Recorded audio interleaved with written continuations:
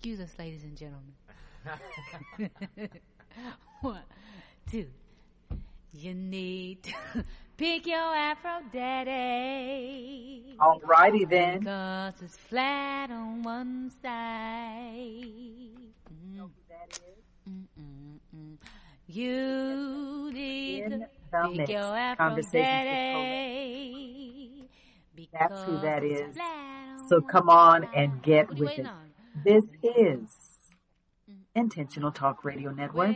It is time for In the Mix. Conversations with Collette and Corliss, and we've got a great show for you this afternoon.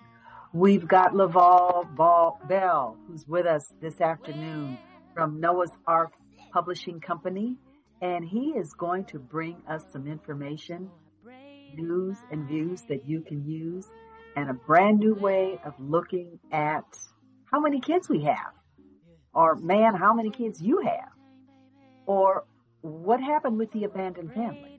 So we've got a great show for you this afternoon. This is going to be a great conversation. And yes, I can't think of her name right now, but I love her singing. And I'm so glad that our engineer always brings those spicy, spicy things to the network. It's good to hear that music because music feeds the soul. And the things that we're going to talk about this afternoon, music feeds the soul.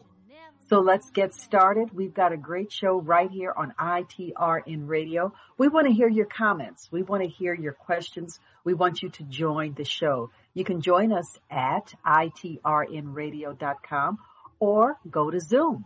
We're on Zoom. You can also find us at 682-710-1101 for your comments and questions. That's 682-710-1101. So we've got a great show for you this afternoon. I'm going to bring in our guest because it's going to take the full hour to get all the information out and to talk to him about the book. Man, how many children do you really have? That's a very good question. A very good question. And I cannot wait to hear what he has to say. Laval Bell from Noah's Ark Publishing Company. I think he's having a little bit of technical issues here, but we're going to get him going in just a moment. Mr. Bell, are you hearing me? No. You can hear me, but I can't hear you. Okay. Okay, well, stand by, folks. Mr. Laval Bell does not have any audio, so we will hold on for just a second. Would you ask him to please log off, then log back in?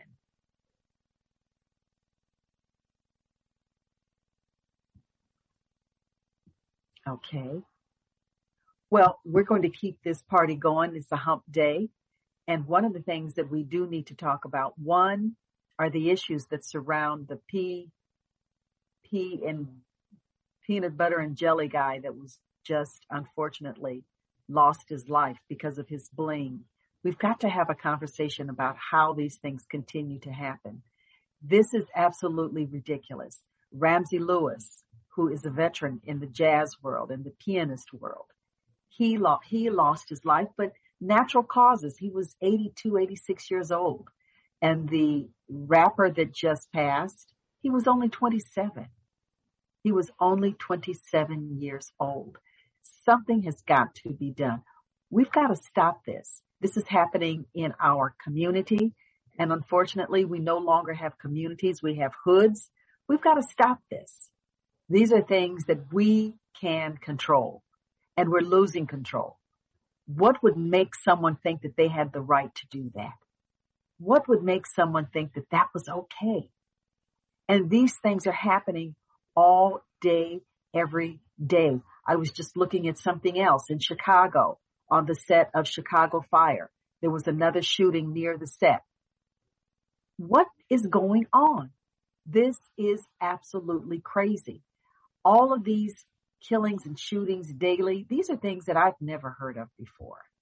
And this is 2022. What? And people are acting like animals, beasts. The animals are more civilized than some people. And this has just gotten to be too much. It's got to get to a point where this is just, we've got to stop it. We've got to stop it. And then the very same people who do this want to scream about defund the police. Defund the police? How about defund you? This cannot continue to happen. We've got to make sense of this. And this, right now, it doesn't make any sense. It just does not make any sense. And we're hearing this daily. We're hearing this daily. One of our things is we bring you news and views that you can use. This isn't anything that you can use. Yes, we bring you news and views that you can use. We are talking to you, for you, with you, and about you. And this is not it. This is just not it. So we've got to stop. We've really got to stop. And we've got to do better. Mr. Bell's book is, Man, How Many Children Do You Really Have? The Abandoned Family. And we're looking to talk to him this afternoon. He's not back yet, but he will be back. He probably had to change computers or change something so that he can have audio. He could hear me, but we cannot hear him. He didn't have any audio. So I hope that he is able to get back on soon. So here he is coming on right now. So let's see if he has audio. Technology. Can't live with it and can't live without it. Okay. Are you there? Mr. Bell? Okay. I don't want to just, Mr. Bell, you're still not able to get audio? Okay. Still no audio. Okay. You are the show, so we definitely need you to have audio. Okay. And you're doing all the right things. Okay. And you did log off and log back in. Okay. Try it now. Try it now. Oh, there you are. I don't hear you, though. I can't hear you. You can't. Okay. You can't hear me. I can hear you now. Okay. There we go. There we go. Yeah. Technology. I tell you. Okay. Well, it's glad to have you. Welcome to the show. Welcome to Intentional Talk Radio Network. This is Conversations with Collette and Corliss. You are in the mix with us today. How are you? Good. Sorry for the, technical difficulties. Yeah, technical difficulties. We never know when technical difficulties will show up, but they do. They do, and we just have to stick with it and get things going. So we're glad to have you. We're really glad to have you. So I've heard about Noah's Ark Publishing, and I didn't know about the Black Minds Matter. So tell us about that, and then let's get right into your book, which we're all very anxious to hear about. So tell us about Noah's Ark, Black Minds Matter, and then let's talk about your book. Well, first, thank you for having me on your program. I really appreciate you and your audience and the work that you're doing. Of course, we met because of other authors that I published. Yes. My Black Minds Matter was an initiative that I started after we lost the young man in Florida who was killed with the jelly beans, I guess, Trayvon Martin. Mm-hmm. And after that, I just really felt that I could no longer sit on the sidelines and not become active. And so, although we had Black Lives Matter, I thought that I would do something that would help the minds of African American people and particularly youth. Our youth are very active, but I think they would do better if they had an agenda. So it was my goal. My background is music. My mother had 10 children, 9 boys and 1 girl. I'm the 6th child. I never knew who my natural father was. However, I found my divine father. And so with all those activities, I started playing drums at 11. I never had any drum lessons. I played with pretty much every great artist there is, except maybe Michael Jackson, but all the greats, Earth, Wind, and Bette Midler, George Benson, blah, blah, blah. I've had the privilege of performing and being a musical director for So I thought I would lend my experiences and wisdom to some of our youth. People forget, I think, that are our age, that the Southern Conference and all those Martin Luther King activities in the 60s, they were young people leading. They absolutely were, yes. Leading that charge. So, but they had older people guiding them. And I think that it would behoove us, African American people in particular, that we, we also give some guidance to our youth. So I thought that would be a way. I provided scholarships for kids all around the United States, minimum $1,000 scholarships for school to incentivize their education, exposed them to music and arts. A lot of our youth don't know that most of the American music, like rock, jazz, blues, gospel, rap, was started by people of color. Black people are the originators of music. So that's how I did that. My goal was to enlighten our youth and enhance the HBCUs. Noah's Ark Publishing came about because my first book, Your Gifts Are Not Your Purpose, was my first book. And I discovered while I was playing drums with Earth, Wind, and Fire, I got this divine revelation that while I'm very gifted, my gifts are not my purpose. And I learned that my purpose is something else. For example, Nelson Mandela, he was a natural boxer. People don't know that he was a boxer, so he fought all his life. So his gifts as a boxer, a lawyer, helped facilitate his purpose to free Africans out of apartheid. The people whom oppressed him or put him in jail for 27 years, when he came out, he was the president over those very oppressors. So his gifts were not his purpose. And so, because I gained a lot of insight, that book sold pretty much 1 million books. My first book, Your Gifts Are Not Your Purpose, 1 million, and out the gate. But it was over time. I learned a lot about intellectual property. Of course, I learned a lot about business, writing books, doing plays. And so in that regard, I find that I can be helpful to our community as well and others to help. Every week I'm reading someone that has a bad book contract, you've heard about all the horrible record contracts. Oh, yes. Well, it's bad with books too. And that hasn't changed. I'm sure, yeah. So I was flying one day next to Carolyn, I think, who was on here, my assistant, and I got this vision to have a company called Noah's Ark Publishing. I saw a vision of animals walking on a boat, and those animals turned into people, and I didn't come up with the name. It was kind of given to me. So that is more of an assignment, and the rest is history. My first client was Ernest Thomas of What's Happening. Oh. So we debuted my workbook. I came out with the workbook, Your Gifts Are Not Your Purpose. And your readers can find it on Amazon.com. Hint, hint. And and so we debuted my second book, which was a workbook, sister book. My publishing company and his book at the same time in Beverly Hills. So that's a pretty good way to start off. You got a big fat answer on all those questions. Well, that's really good. I like that. And I like the fact that you said you entitled your book, Your Gifts Are Not Your Purpose, because we are taught that our gifts are our purpose. Yeah, that's what we're taught. Yeah. We're taught that our gifts are our purpose. Right. And it didn't hit me until you said it, but you're absolutely right, because there are a lot of folks who are gifted but have not discovered their purpose. Yeah. I know quite a few of them. They're gifted in specific areas, more than one, but don't know their purpose. Right. And they're two different worlds. Yes. They're two different worlds, because your purpose in life is not necessarily the way or how you are gifted. Yeah, I found it very interesting.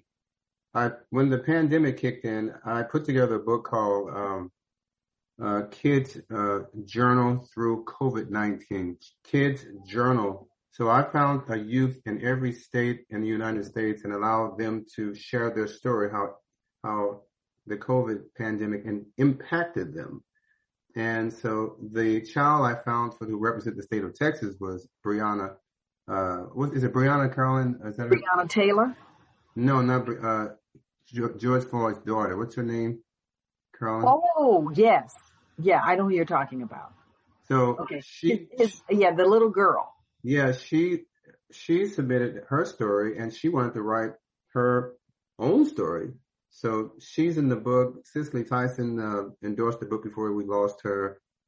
Tia and Tamara gave us a foreword.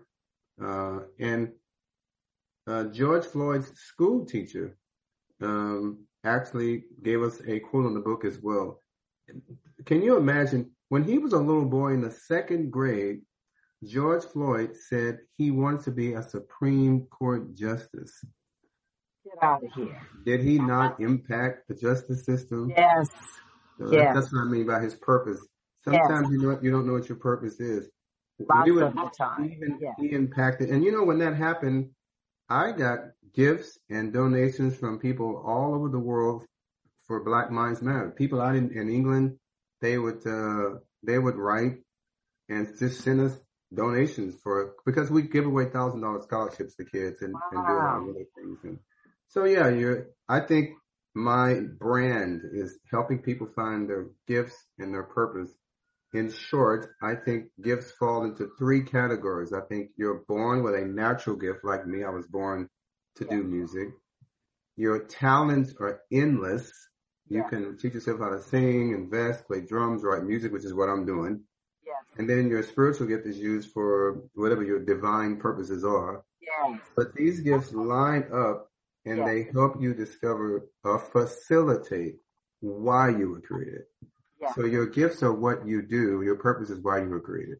Yeah. Why you're created. And that is so powerful. That is so powerful. Why you were created. Why the Creator created you.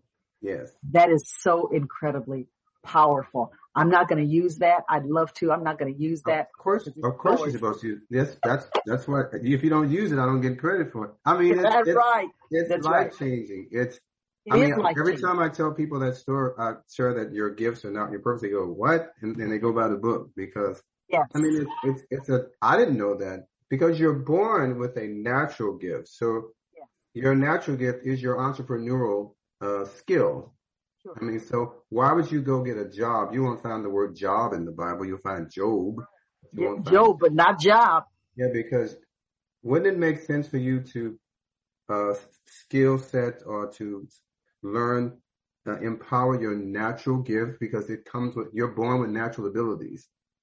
So wouldn't it be better to incentivize or enforce that, right? Instead of going to get a job or doing something you really don't like. And by the way, when you have a job, you're only extending or feeding or investing in somebody else's dream.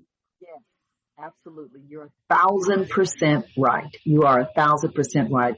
And you said that so well. And it's too bad that, and as you're talking about it, I'm seeing things and hearing things. And that is a message that needs to be shared worldwide, especially in our community. And as I say all the time, we don't have communities anymore. We have hoods. So it needs to be shared. It needs to be not only discussed, but talked about. It needs to be out there. That's something that folks really need to hear. So let me ask you another question. I love the title of your current book. Man. How did you really? Man, so many kids. How many children do you really have? How many children do you really have? I was telling Carolyn that made me think about, and I'm glad that you put that on the camera. It made me think about a show that Oprah Winfrey had. And she had about 30, 40 black men on. They were all black men. Mm-hmm. And every single one of them had multiple kids. The most was two guys had 27 kids. Wow. Yeah. You mean 27 kids alive, breathing, walking around? 7 kids alive, breathing, and walking around. He didn't take care of not near one of them. He said not near one of them. Not near one. But he nevertheless had 27 kids. And I see that that's a problem. Yes. 2 ways. Yes. There's a problem 2 ways. Yes. Okay. Because the women, and I can't remember how many women bore these children for this knucklehead, and they're just as much as a knucklehead as he is. How dare you? How dare you? You know after 8, you know after 4. And you mean to tell me he didn't tell you that he had 13? He didn't tell you that he had 20? He didn't tell you he had 25? He didn't tell you he had 27? What are you talking about? What are you talking about? 27 kids. The guy that had 17 kids, as a matter of fact, the 2 guys that had the 27 kids, they spent some time in prison. What are you doing? Then the guy that had 17 kids, he spent some time in jail.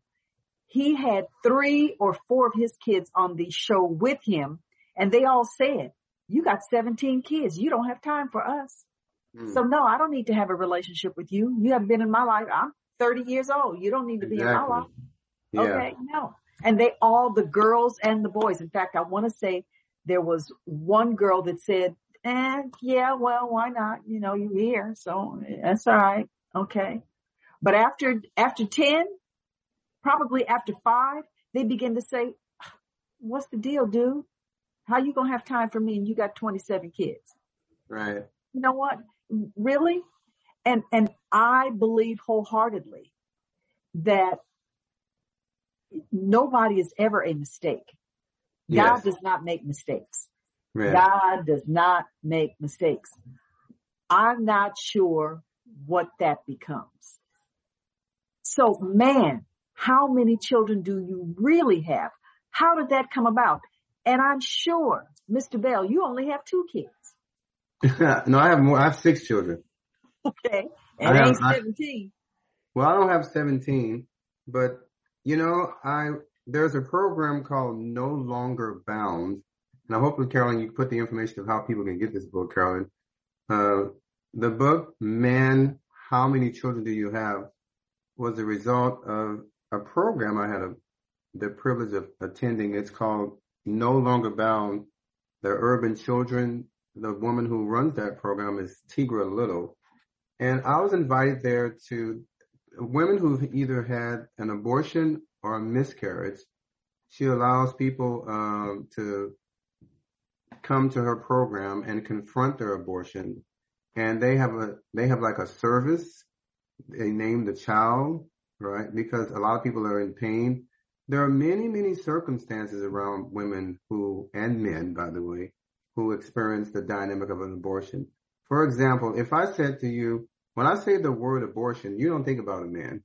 Most people think about a woman, but you can't have an abortion, right? There wouldn't be an abortion dynamic if there wasn't a man present also being a part of the pregnancy, right? And so I think when I went to that program and saw that ceremonial service, it really got me thinking about the abortions that I was a part of in my life. And I felt really bad that, one, the woman had to carry, if she did, have to carry the guilt if she didn't want to have the abortion. People have abortions for various circumstances, and I don't think there's one single reason. I'm not here, or my book is not surrounded by judging people, but I do want to incite dialogue. So when I attended that program, I went, man, I mean, the women who walk around with that kind of pain and guilt. I remember one abortion I was a part of that, you know, my girlfriend at that time in my 20s was pregnant, and I didn't go to the abortion clinic with her. You know, I dropped her off and left. You know, I didn't think of that. I didn't even think of the impact of leaving her there. But my goal is to, no one talk to me about fatherhood, love. A woman is a treasure. A woman is not, sex is not just a transaction, right? Relationships. There are other options besides abortion. There's marriage. There is contraceptives. There is being abstinent. I mean, abortion, I don't think should be used as the first birth control option. I mean, had someone talked to me, I would have never had a book. Man, how many children do you really have? It's a play on words. How many children, how many natural children do you have? And then how many children do you have that have been aborted? I'll never forget E.J. Jackson of Jackson Limousine. Yes. I was a musical director. I was the drummer and musical director for Vesta Williams. I'm only telling this story. Vesta. Okay. Yeah, I was her musical director. I'm only telling this story because EJ talked about this. Yeah. So I'm about 28, 29 years old. My first big gig in LA was with Vesta on the tour bus. Oh, okay. And EJ Jackson said, I've got, to your point, I think it was 18 kids. And I said, 18 kids? I thought he only had one. I didn't know EJ had that many kids. I didn't either, but he went on to talk. He counted his aborted children. Pick your lip up, okay? Huh? I said pick your lip up. I went. Oh, gotcha. Oh, I thought you told me. So I didn't get that when he said that then. But as I got older, when he's counting all of his aborted children, it's very funny how that if someone loses a child by a miscarriage, there's a ceremony, right? There's a service most of the time. But if someone loses a child or chooses to have an abortion, whatever your thoughts are, it's like, you just had an abortion and that's it. And I don't believe that way anymore. I wish I had the information that I had now. I don't think our African American family will do well until the man is part of every conversation. We're not going to do good as a family or a village, right? Some people say we term our, you said hood, right? Village, hood. Until we have the involvement of the black male in the home in every aspect, financially, physically, in all the details, I think that it's time that the male,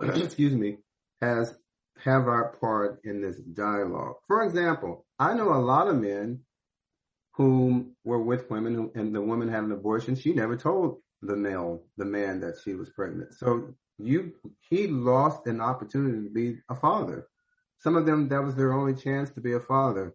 I don't think that's fair. I think that she should have at least told him that. Now, all circumstances are different. Hopefully you got some people who will check in and ask questions. I like answering questions too.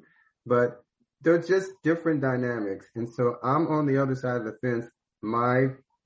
I know people say, well, a man can't tell me what to do with my body. That's true. I don't think a man should tell a woman what to do with her body.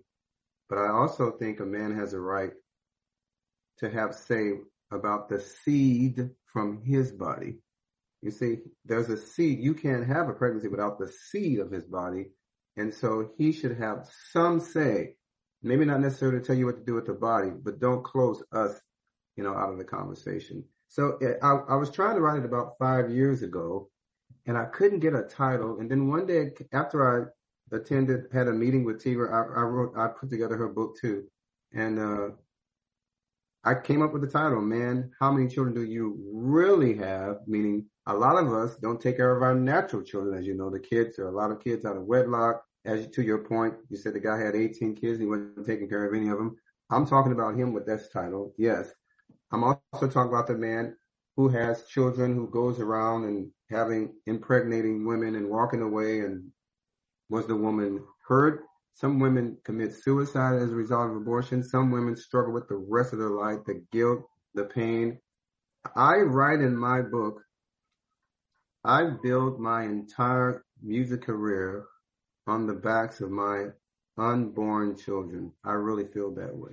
So I put together this book to particularly address men and to give a man a chance. And every time I talk to a man, my sister, they always go, man, they right away, they give me a story about an abortion every single time. Every man I've given this book to, they've got a story. Well, it's interesting. I think the title is really, wow. It can go anywhere. Yeah. And having said that, this is more about your book than it is about abortions. Your book was written because of the things that you recognized at this time in your life. And I know that there are men that require that if their female companion or partner or girlfriend or wife or one night stand happens to become impregnated, they require that that person abort that child without hesitation, without hesitation. They don't even think twice about it. And I can't say that that comes at every age, but I know for a fact that it is a factor for, unfortunately, quite a few people. When I teach a class, especially to high school students, one of the things that I teach in character development, in social emotional learning, in being mindful, is that the very first thing they have to think about is being mindful. Being mindful. 1, in a critical fashion. 2, in a spiritual fashion. 3, in a wellness fashion. Don't go down that road that you don't know anything about. Mm-hmm. Okay? There's this huge thing called abstinence. Yes. Okay? And when I was a Healthy Start coordinator with LA, my principal came to me, or my AP came to me and told me that I needed to distribute condoms to our students. And he brought me a basket that might have been, I don't know, 2 feet around or bigger. It was big enough for me to get in it. And he said, you needed to pass these out. I took them back to him and I said, I'm not passing them out. No, I'm not doing that. No. And he said, you have to. It's part of your job. I'm not doing it. And we went back and forth and I did not do it. And there happened to be a young girl sitting in the front listening to us banter back and forth about whether or not I was going to pass out these condoms. And the girl yelled over to her. She said, well, give me one. She said, I might as well use it since you're passing it out. I'm going to use it. So I turned to him and I said, see, had we been bantering about abstinence, maybe she would have thought about abstaining. Yes. But we're passing out things thinking that these kids are thinking this way when we don't know what they're thinking about. Exactly. Okay. Yeah. We don't know what they're thinking about. So if we talk to them about abstinence, maybe they'll get that. And one of the positions that I took, even with my own daughters, was abstinence and keeping them busy. Keeping them busy, because as long as they're busy and they're becoming a greater person, they're not going to have time to deal with things that they don't know anything about. Well, they don't have time. Yeah, and to your point, that's what I mean. Now, your readers will read again, Man, How Many Children Do You Really Have? Is available on Amazon.com. To your point, my first abortion experience happened when I was 15 years old. 15. And I lived in the projects at that time. I was born in St. Louis. We were so poor we couldn't pay attention. But anyway. And no one ever talked to me about abstinence. No one ever talked to me. That's what I mean. Like, I praise what you just said, because there are other options. That shouldn't be the pass out a condom to you. No. You introduce them to Yeah. You're just introducing them to the concept that they probably never even thought about. Exactly. Well, how about introducing them to some other options that will not negatively impact their life, is what I'm saying. Had someone talk to me, so when the girl told me that, I was like, wow. I mean, and the next thing I knew, maybe 2 weeks later, she said she'd gone and had an abortion. I didn't think anything of that. I was too young to really get the impact. But as time went on, I remember being on the road with a group one time, and a young lady told me she had 9 abortions. 9. I said, oh my God, 9 abortions. It's like, wow, 9. I was like, and I'm a little older at that point, but I think that, again, as I said earlier, there are other options. I didn't have a father in the home to talk to me about sex, abortion, love, right? Responsibility, education. I had to learn it the hard way. I want to have that. I want to give youth, particularly men who have gone down that road, made that option and maybe not want to. I want to catch children young. I have men writing me to give these to youth and organizations like yourself. Absolutely. This is the best. I don't know Yes, how come I have more people that don't look like us buying this book. Do you know my first book release was for Orthodox Jews? Yes. What? I was in front of them, Orthodox Jews. And so I don't know why my phone or people are not, organizations like yours are not. I'll tell you why. I'll tell you why. One, because Black folks don't read, unfortunately. Because Black folks don't read. We read what we want to read. Read what we want to read. And if it ain't on Facebook, if it ain't on that flat face phone, they're not going to read it. They're not going to read it. And Black folks don't want you to tell them what to think, what to do. They don't want you to tell them about themselves. They don't want to hear that. Okay. I agree, but I think it's more than that. I mean, the book is doing well. Sure. Black folks don't want to talk about sexual addictions in those areas. We don't want to have that conversation. No, we want to go and pull the wool over our eyes and put on a performance in church. That's what I've always experienced. That's the issue. And one of the things that we have come to realize is that our people don't want to be told the truth. They don't want to hear the truth. Yes. That's why on our promo, we say it's time to tell the truth. Because Black folks don't want to hear the truth. They're running from it. Yes. They're running from the truth. They're running from who they are and whose they are. Yes. Okay? They're running from it because the truth hurts. But the consequences of not knowing the truth hurt greater. Yes.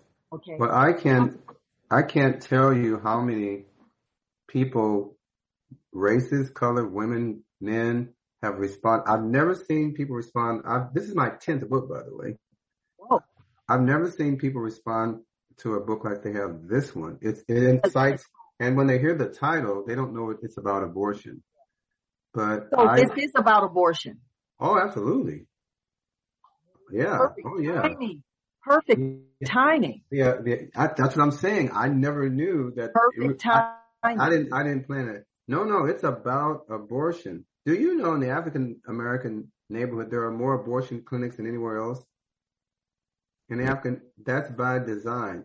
Abortions is another way to reduce our numbers. Yes, I believe the reason that people who don't look like us, I'll just say that they're concerned about the abortion issue because they're threatened by the numbers, losing power.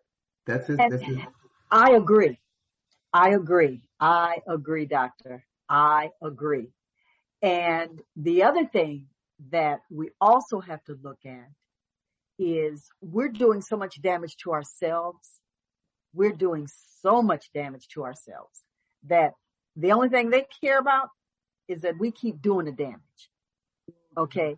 That's what they care about. The propaganda machine is already in full effect. Yes. If it's already, you said it earlier. If it's already in the streets, I know a way of life that when a woman, it was for me when I was in the streets, by the way, when a woman gets pregnant and you don't want it, she just has an abortion. That's a way of life in the Black community. That's normal. Yeah. And but please remember, Planned Parenthood was created for the purpose of reducing Black babies. Now, please understand that. That's right. Now let me tell you something that you don't know, and nobody on this broadcast will know this. My mother worked for Planned Parenthood in the 60s and in the 70s. My mother opened the very first child care center for teenage girls at LAUSD. Wow. But my mother worked for Planned Parenthood, and she distributed a product called EMCO, E-M-K-O, EMCO. And that was a contraception, okay? EMCO has not been around in 50 years, okay? But my mother worked with a woman by the name of Elizabeth Canfield, a white woman who lived in the valley. We lived in Altadena. And what my mother did was to go to all of the ghettos in LA County and distribute freely IMCO.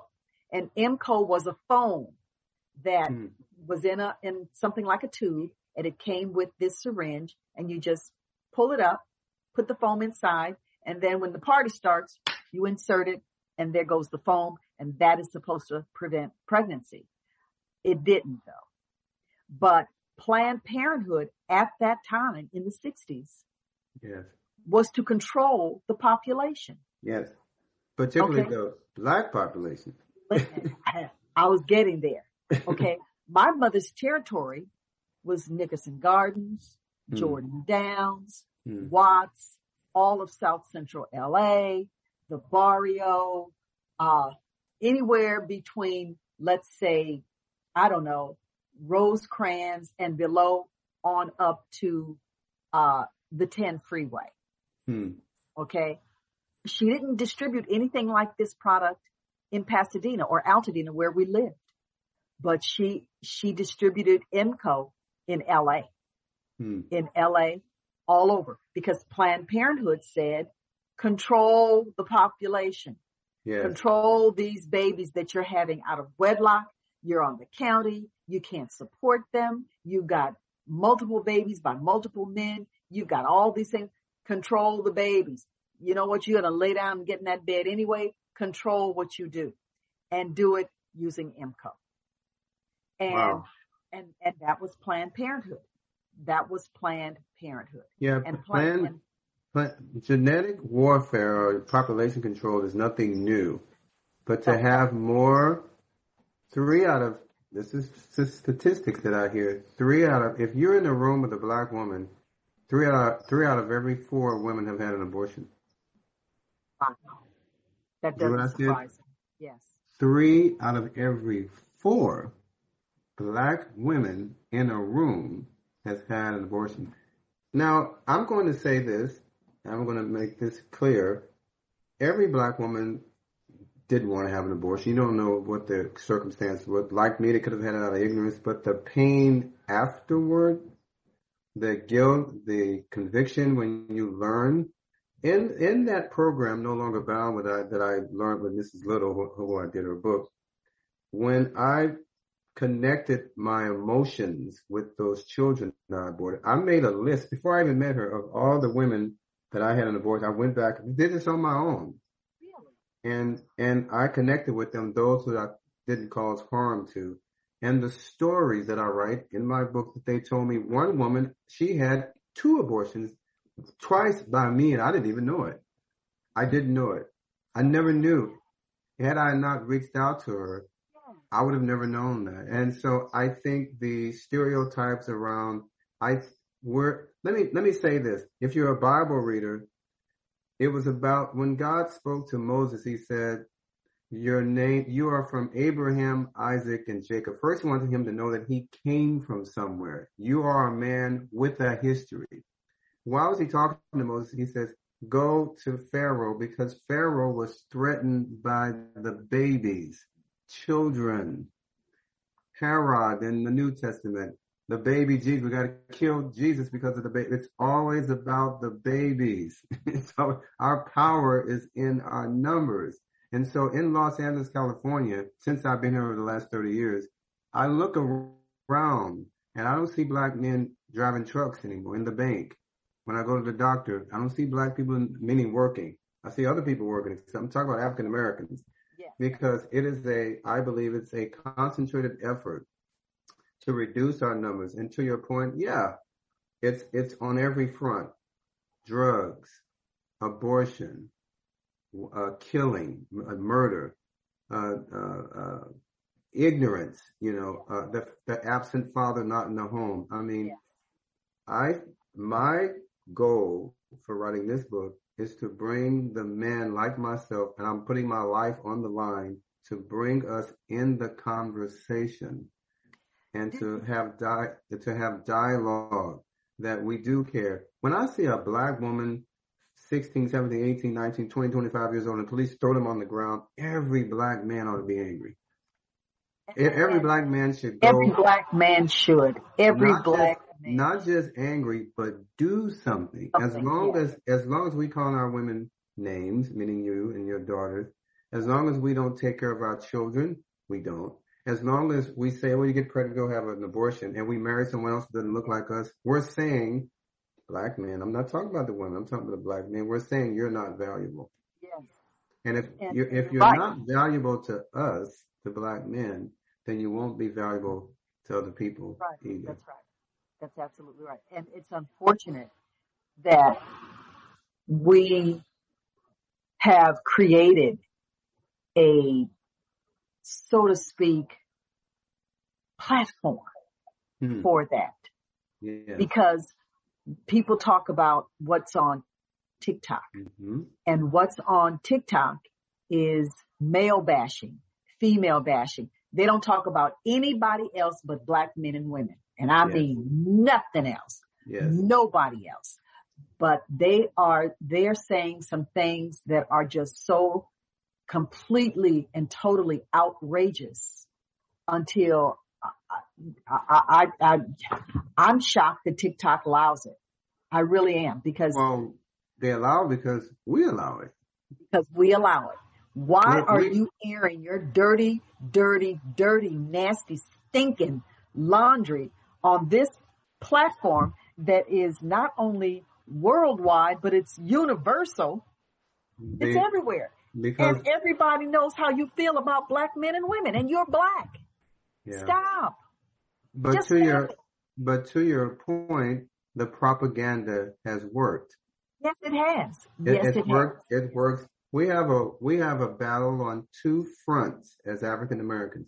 We have a battle to the white supremacists, or those who think rule of us, and we have a battle with ourselves. Yes, we do. And I say the greatest battle is not the war, the fight on the outside. It's the one on the inside.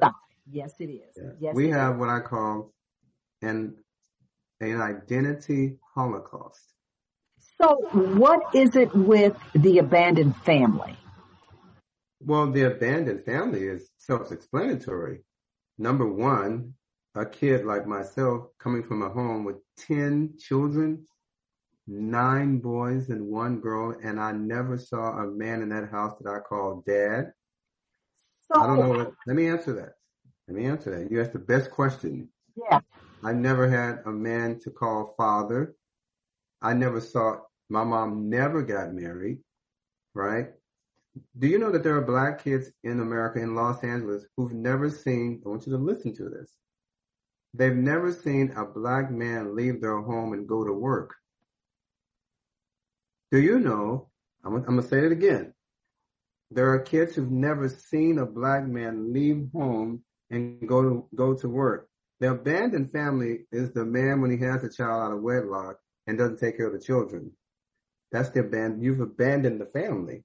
Abandoned family is when the woman goes to have an abortion and you don't take part in it. You don't give her options. That's an abandoned family. Even the children that I lost in the abortion dynamic, I named those children. I have 2 families. I have a family on earth and I have the aborted children in heaven. So that's the abandoned family. When E.J. Jackson said, I've got 18 kids, I said, 18 kids? He said, yeah, I've had 17 or 16, whatever he said, I don't remember the number, abortions. And he counted those children. You didn't catch that part. No, so he counted the aborted children. Yes. He only had, I think, 1 daughter, 2 kids. Yeah, I think he did. I was like, yes. I didn't get it until I wrote this, but I said, that's what he means. So he was man enough to say, no, these are still, he's saying in his own way, if I could do that over again. Yes. I he grew to that. He grew to that. Yes. He grew to that. But I don't want our kids to grow to that.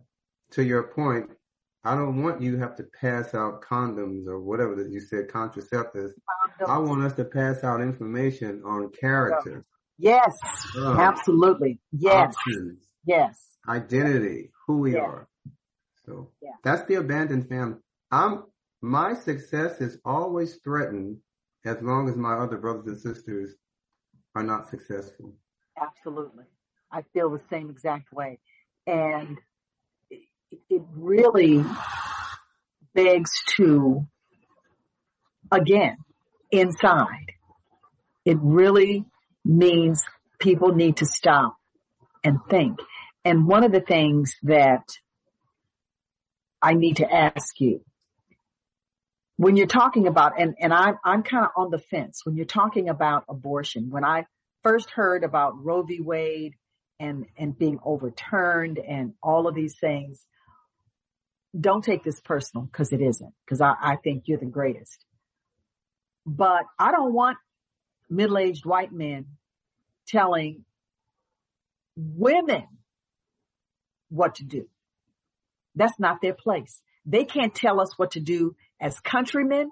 Don't come and tell anybody, especially a black woman, what she can and can't do with her body. You have no right, no rhyme, no reason. You're not running the country the right way. You can't tell women what to do. Okay.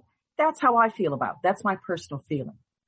Okay. The other is that as I listen to you, we need to have at least 100 more of you to go out into these communities and have this discussion with everybody, because our families are not only abandoned, they're floating down the river, never to be seen again. Okay. I always talk about my students. I had a student at Crenshaw High School. Little girl, I'm not sure where she is right now. She was not a woman. She was a little girl. She came from Audubon, pregnant, 13 years old. She had her baby in the 9th grade at 14 years old. She had no idea whatsoever how it happened. And when I described to her how it happened, the only thing she could say is, yeah. She and her mother were pregnant at the same time. She had her baby in February. Her mother had her baby in April. I had to tell this little girl how to dress. She could not come to school in her mother's nightclub onesie. She could not come to school wearing nightclub outfits. She had to cover herself. I would say to her, you're somebody's mother. Yes. You're 14 years old and you're somebody's mother. This is not what I expect or what that baby expects. Laval, if you don't mind me calling you Laval. It's all right. I cannot tell you where she and her mother are today. My prayer is that she has learned that she has not had another baby.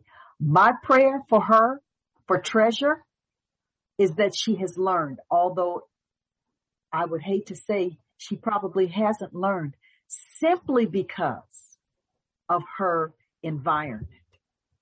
Well, I agree with you 100% that a man, white, black, green, or blue, doesn't have the right to tell you or any woman what to do with her body. I'm in the 100%, and I'm not saying that to be not making that political or, I mean that from my heart. But I also believe that a woman does not have the right to tell the man he has no say. I agree with you. About the seed that's in her body, because you cannot be pregnant and tell the man he's got no say so about it. At the end of the day, you can make the decision, but he should be in the conversation, because remember, you're carrying his first child. And by the way, when I say the abandoned family, you say that we're aborting our families.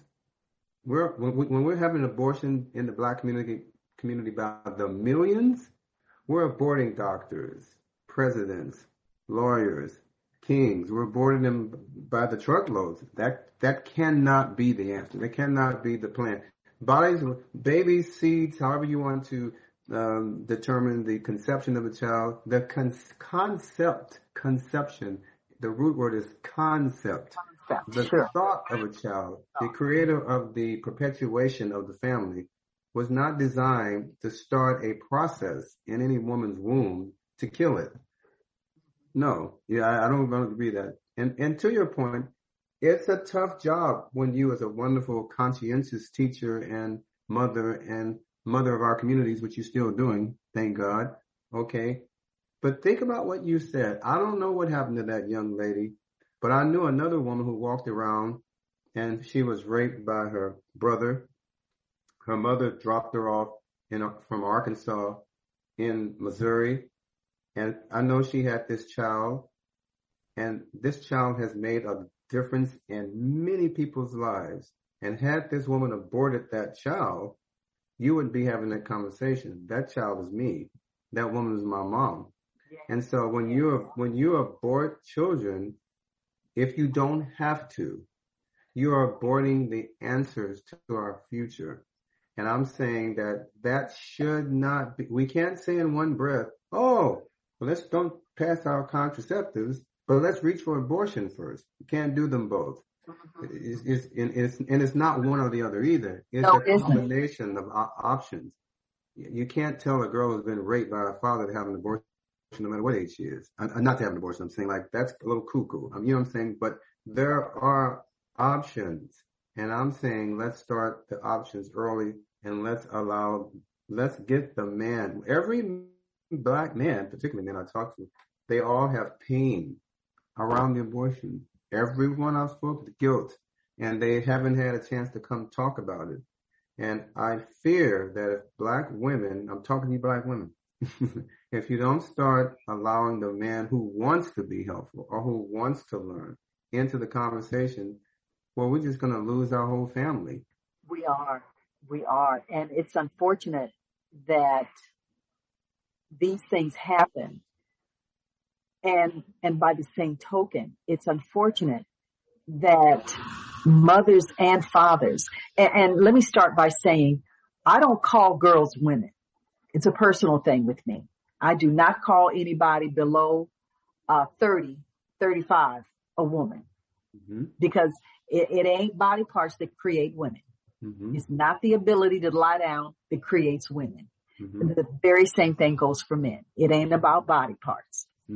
Okay. So there comes a great deal of responsibility, and the responsibility that we don't teach, because we call it just a natural act. We call laying down just a natural act. It's okay.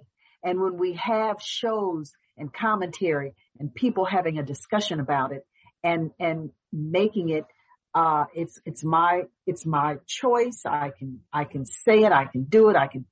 I can respond this way. It's free. It's free. I can do it, whatever. They're never thinking about the level of responsibility that goes along with that. And that's what's so important. The level of responsibility is where we are lacking. That's how we get to the abandoned family. Oh yeah, okay. That's one of the many ways. Or to your point, the consequences. Consequences. Unseen consequences down the road. I mean, I know many women and men who struggle greatly with the guilt and the pain. I talk about in my book, I call it the spirit of abortion. I think when you open up the doors for one abortion, you open up the doors to make it easier to have other ones. Yeah. And so I don't want to perpetuate that type of thinking. If there are some options and way that we can change that trajectory, I'd like to be a part of it. Yes, absolutely. I do too. I lost you there. Here we go. And one of the things that I wanted to also ask you to do is please give our listening audience all your information. I think Carolyn put it up, but the book, if they just remember that title, Man, How Many Children Do You Really Have? Right? The Abandoned Child. I think that they can just pretty much go on Amazon.com. But you can go to my website, Noah's Ark Publishing. Are you still there, Dr. Williams? No, okay, yeah. Yes. So yes, I am. My website is Noah's Ark Publishing. .com. They can go there, but my name, if you do with my name, everything comes up. Laval Bell, Laval L is in love, LAVALBELLE, pretty much all kind of stuff. Great. I've had the fortune of having a wonderful life in music, writing books, publishing books, serving as a minister in our community. And so I just want to share that information and all the things I've learned, good and bad. I think all experiences can be a teaching moment. Absolutely. And they absolutely are. Well, it has certainly been a pleasure. And as you're talking, I need you to come back for part 2. I have someone by the name of Mr. Edward Johnson, who is Dr. Real Deal Love. I think it would be a powerful conversation between you and Dr. Edward Johnson. And I really want to, as a matter of fact, I want to make that a 2-hour show. So I'm inviting you back with Dr. Edward Johnson, and I will let him know that the two of you need to have a conversation. We're going to make sure that your book gets out. Again, people, please contact Mr. Laval Bell of Noah's Ark Publishing Company, and that's Noah's Ark Publishing at gmail.com. You can get the book, No Longer Bound. And also, man, how many children do you really have?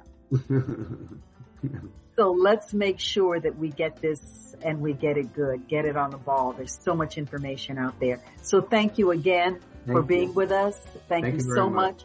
And I will be in contact with you immediately because this is a conversation that we really, really must have. We've got to fix what's going on in our communities. So thank you.